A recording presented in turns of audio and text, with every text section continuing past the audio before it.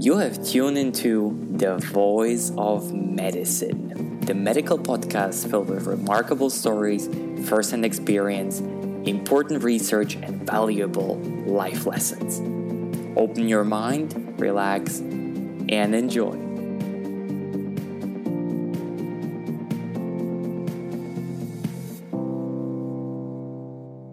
Hello, everybody. Today's podcast is dedicated to innovation in healthcare. And for this, I invited a very special guest from Switzerland, a young CEO and co-founder of KomedHealth, Luiza Dobre. Luiza is coming from an entrepreneur background with a degree from University in St. Gallen, Switzerland, and she decided to innovate and sort of revolutionize healthcare's communication. Hi, Michael. Thank you for having me here. My pleasure. Luiza, I would like to give our listeners a little scope of your person. So it would be great to find out who you are, and then we can slowly get to the topic of your company, KomedHealth, and what exactly you're doing there with your co-founder, Mark. Oh, sounds great. Sure, I can give you some background information. So my name is Luiza. I basically moved in Switzerland 10 years ago for my studies. I have been studying in Spain and here after I moved from my native country, which is Romania. And then I have a business background, and I followed several corporate careers, and it was always something burning inside of me that I need to create a company and I want to do something meaningful. And this is how my passion to use technology as an enabler to drive a positive impacts started to grow inside of me, and I realized that healthcare is really the right industry or the right place where there is so much innovation needed and where you really can save people's lives or improve people's lives. So this is a bit how my journey happened from being in a corporate to being an entrepreneur. And it really started with the passion and with the question of why and what do I really want to do and how do I want to do it? You have a very international background, and then there is part of you is very self-reflective, where you were thinking about, okay, so what is the aim? What am I going to do? And you definitely wanted to change something for the better, which is great. Would you say that you are the prototypical entrepreneur? I think I am the typical entrepreneur, but I don't think this is exactly something that you are born with, or it's like kind of, people are entrepreneur and people are not entrepreneur. I think it just really comes down to your motivations and your drive, right? And sometimes you can be an entrepreneur by starting a company from scratch, just from an idea, or being an entrepreneur also in a corporation, right? We call it intrapreneur, right? You have all those people who always start the idea and they want to innovate and so on. The problems in corporations, sometimes, you have the politics, and it's not such a short way to implement ideas. Whereas when you start by yourself something, you have a free hand. And in my case also, I was working in different industries, very different than healthcare, and I just wanted to learn about this industry and really become an expert in this industry. So for me, it was also a chance I had to give to myself. I think is difficult to transition in a corporation from a industry to the other very easy. I absolutely understand that. From everything, I looked up about you and I researched a little. I also saw one of your talks for Google Grind, I think it was called. And the one thing which you said in the talk, well, you said several very important things, which I'll get to in a minute. But the first thing which caught my attention was you mentioned that the reason why some people, although they have great ideas, do not become entrepreneurs is comfort. Can you elaborate on that? Oh yeah. I guess you just need to get out of your comfort zone, and I think I'm also the type of person, except of being reflective, how you called me. I really sometimes just do things. I don't necessarily think through very analytical through the implications of it. Okay, I take the self-reflection back. No, I think there are two different things. I mean, you can be self-reflective, which I am. But I thought also like being very curious and always putting yourself, in a position where you always need to stretch your boundaries. I think for me, drives me very much. And I guess, changing the industry, becoming an entrepreneur is really getting you outside of your comfort zone. But I think there are people, and I think I'm among those people who actually take some excitement and some pleasure, and they love that moment when they don't know how to do something, but this will actually push them to come up with solutions. And actually, in the end, you become so creative, and you find something inside of you which you maybe didn't even know you have. And I think the fact is that if you're not trying and if you don't go out there, it's it's unlikely you will progress. I guess in a country like Switzerland, where the standard of comfort is very high, it's probably even harder for people to leave that comfort zone and actually start something which is, risky, insecure, innovative, and then perhaps in a sort of way revolutionary. And talking about healthcare and what you do, I think I would call it revolutionary. You also said in the talk for Google Grind that you do not believe in single founding. I was asking myself, why?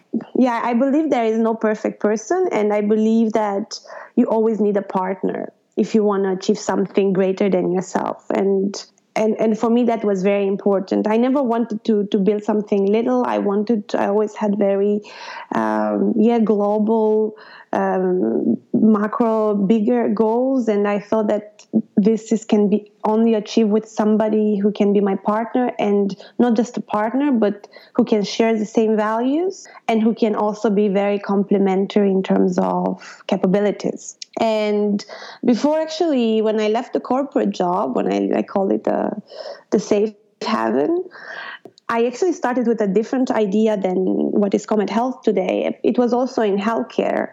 And I have worked on that idea maybe 8 to 10 months. I even had customers, but I was a single founder. And for me, that was something I knew that I cannot do by myself. I knew that I cannot grow a company without a founder. So my primary goal in those 10 months was to find my perfect founder, my perfect match in terms of business, right?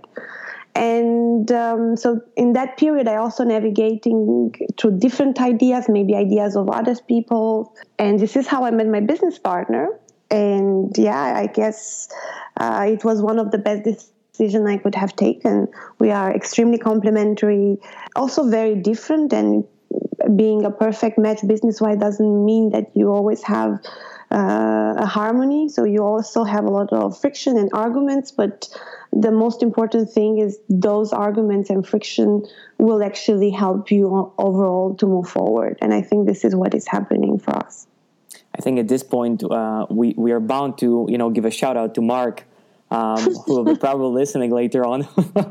So congratulations to him for surviving Luiza.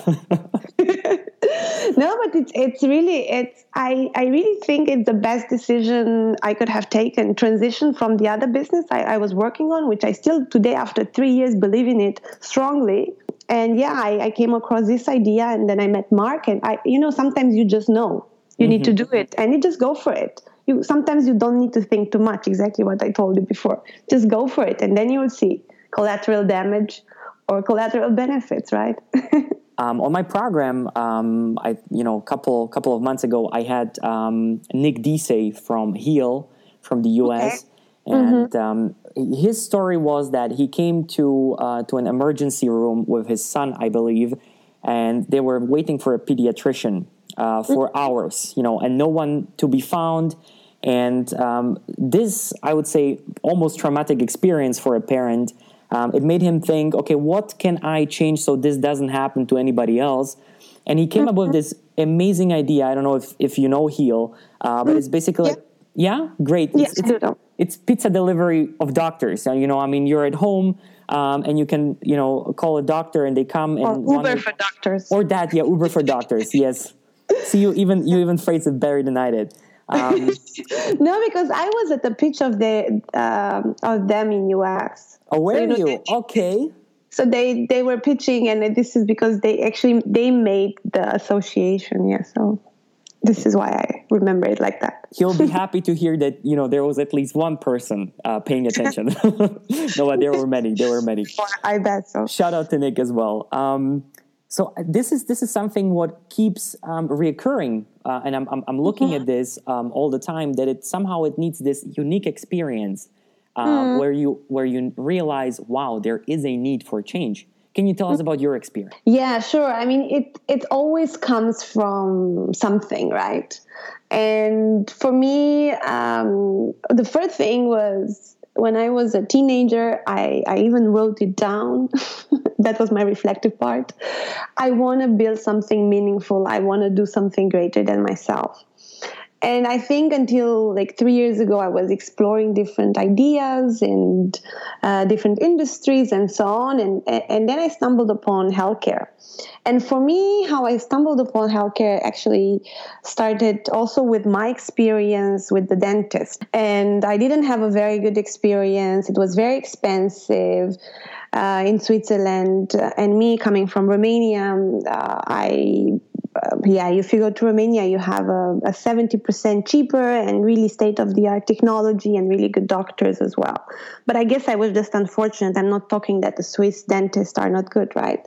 It was just an unfortunate experience, which was very expensive and was not able to give me the right treatment. And coming from there, I developed this platform for medical travel, so sort of booking.com for medical travel. So this was my first foot into healthcare. And this is when I was a single founder, I was telling you before. Okay, so the next 8 to 10 months, I really spent a lot of time with doctors trying to validate different hypotheses I had. I was going to conferences, I was reading a lot of stuff. And one day I stumbled upon a report saying that the third cause of death is medical error.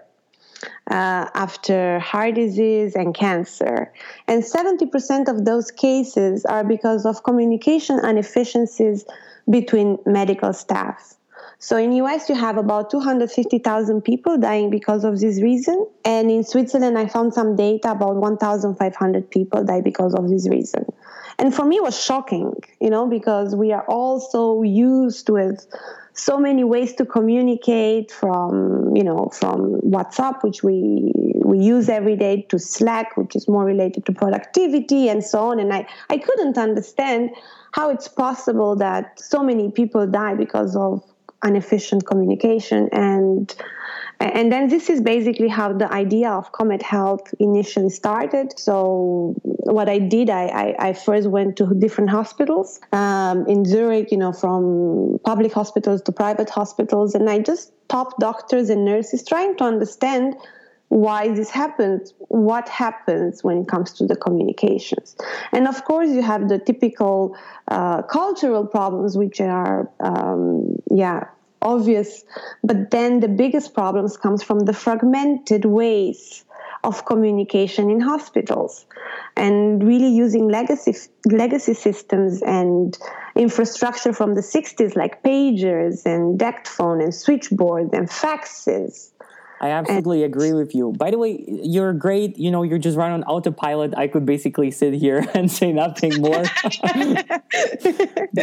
Okay. And you actually stole a question of mine, because and the other thing which I wanted to our listeners to get a better idea of is how you implemented this idea. So it's one thing to come up with an idea. A lot of people come up with great ideas, but the implementation, that's basically the crucial thing. And I would be really happy, but you already started, if you could give us, a little bit more elaborate description of how you did this. So you thought, okay, communication disaster, 1,500 people in Switzerland alone are dying because of, people not communicating efficiently and maybe swiftly enough inside a hospital. What happened afterwards? What did you do? Well, what we did, I mean, then I met Mark, just to put it exactly on the map, and then we came up with this idea, to develop Slack for hospitals. And for us, for our happiness, we won that startup weekend, and this gave us a lot of boosting power to go out there and find out whether there is really a need. And the second point for us, make sure that the team is the right one. So when it comes to really implementing, before we had to implement anything, we just wanted to validate. So we had 3 months that we gave ourselves a deadline, where we said we have to have 100 interviews, structured interviews, following a structure we have agreed before. And we wanted to test different hypotheses. And if this is positive, then we continue. If not positive, then we have to find something else or pivot. And basically, this is what we've done. We've been from hospital to hospital, trying to really figure it out, what the problems are. And after 3 months, more than 95% of the feedback was positive. So this is when we realized we are really after something. And there is a huge opportunity out there, I would say unique opportunity, because there was no one actually tapping into this market. I completely understand that. And one of other guests that I had on my podcast was Daniel Shaw. So he's also the one helping building reputation for clinics around the world. And he said it precisely, that education and healthcare perhaps are the two last sectors, in the whole economy, which are still not digitalized, and they're very hard and slowly, only adjusting. Stone Age. We can call it Stone Age. They are still in the Stone Age. I mean, this is the reality. Don't say it out too loud. We don't want to offend anybody. No, actually, I'm quoting a clinical director from one of the most reputable Swiss hospitals. He actually said, medicine evolves so much. We have a cure for everything almost. But when it comes to IT technology, we are still in the Stone Age. And then he shows me his pager. And he said, listen, I have this smartphone X, iPhone X, and I have these pagers. But I am obliged to communicate with the pager because I have nothing hospital, clinical related on my private phone. Of course, I absolutely get that. So we are safe to call it Stone Age. Great. Exactly. So you basically went door to door, asking people questions, and then you had the data, and you knew, okay, we're onto something. Let's get clients, right? Let's get customers. And then, before getting customers, you need to build a product, right? Sorry, jumped over it. See, this is why I'm not an entrepreneur, right? I mean, ideally you should, but actually you're right. Ideally a good entrepreneur, you should actually sell before building. And if you are able to do that, then you really have improved the market. Oh, so I take it back. I am an entrepreneur, but an intuitive one. Exactly, you do. So I mean, for us, we were able to sell the idea to a lot of doctors, but not monetary at that point. Mm-hmm. So what we did, we started probably you are familiar with the lean approach, test, learn, and improve, right? Mm-hmm. So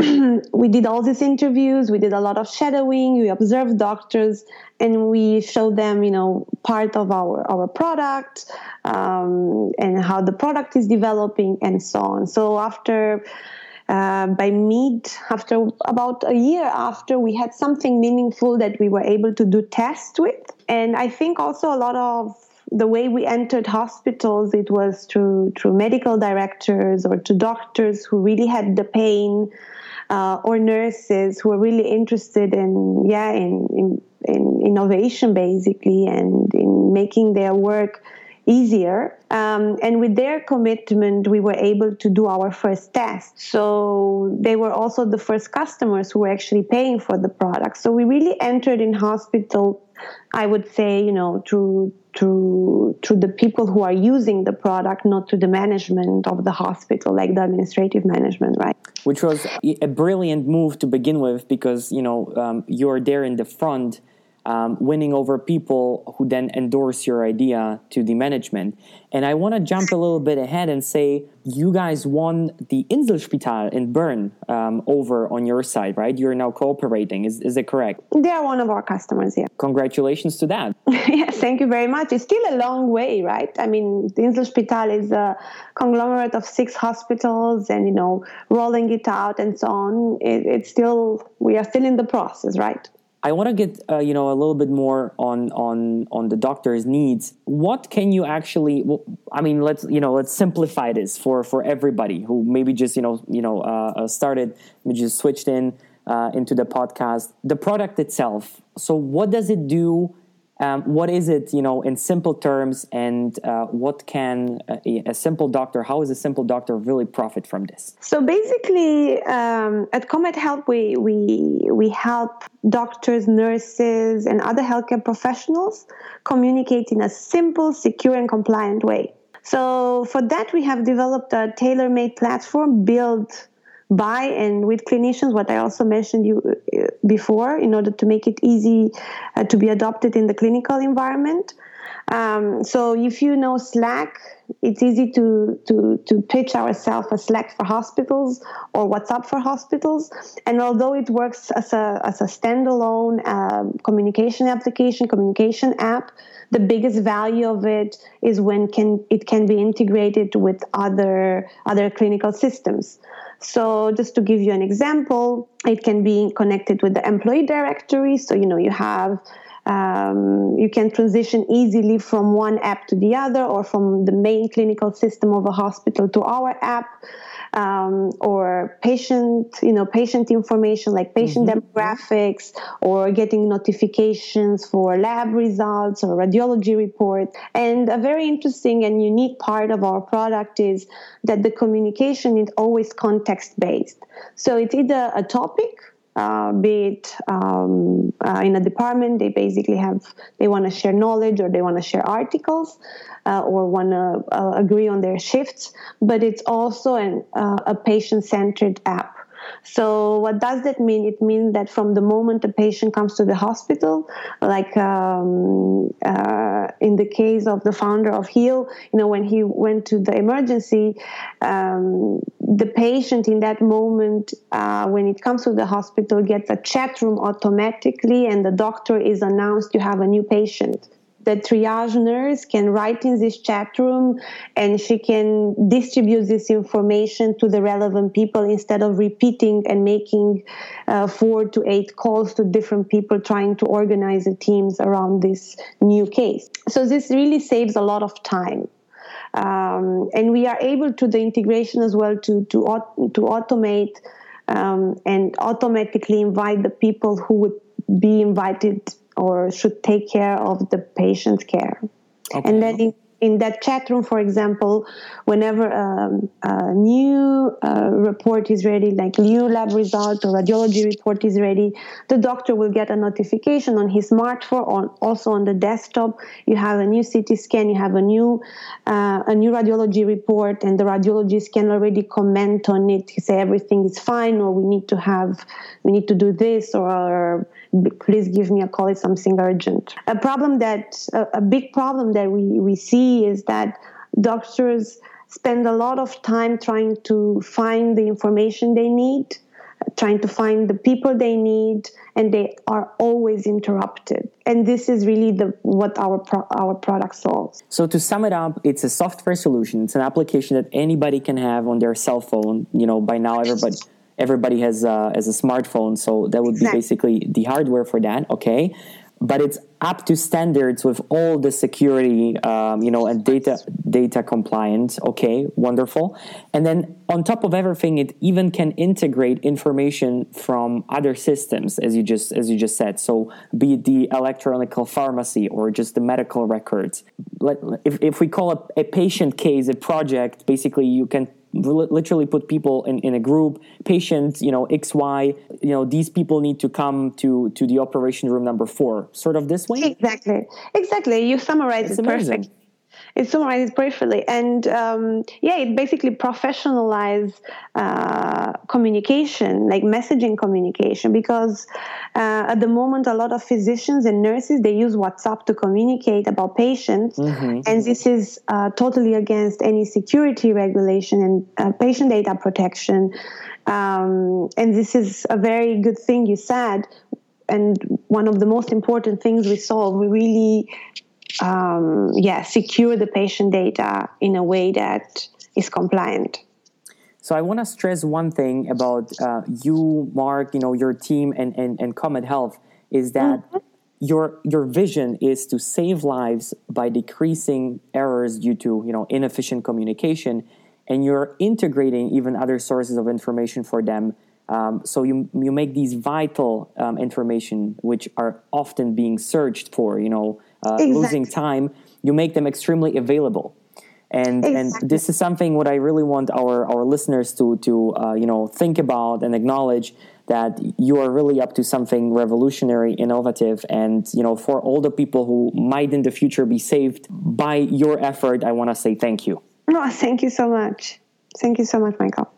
Luiza, thank you very much for joining me on the program. It was a wonderful talk. I'll make sure that I put the link of KomedHealth below on YouTube, so anybody who is interested can contact you. But just out of information, out of curiosity, also for the others, is there any kind of congress or anything where you are in the next 4 or 5 months where they could hear you talking, for example? KomedHealth, which is the biggest IT healthcare congress/trade show in Europe, in Berlin.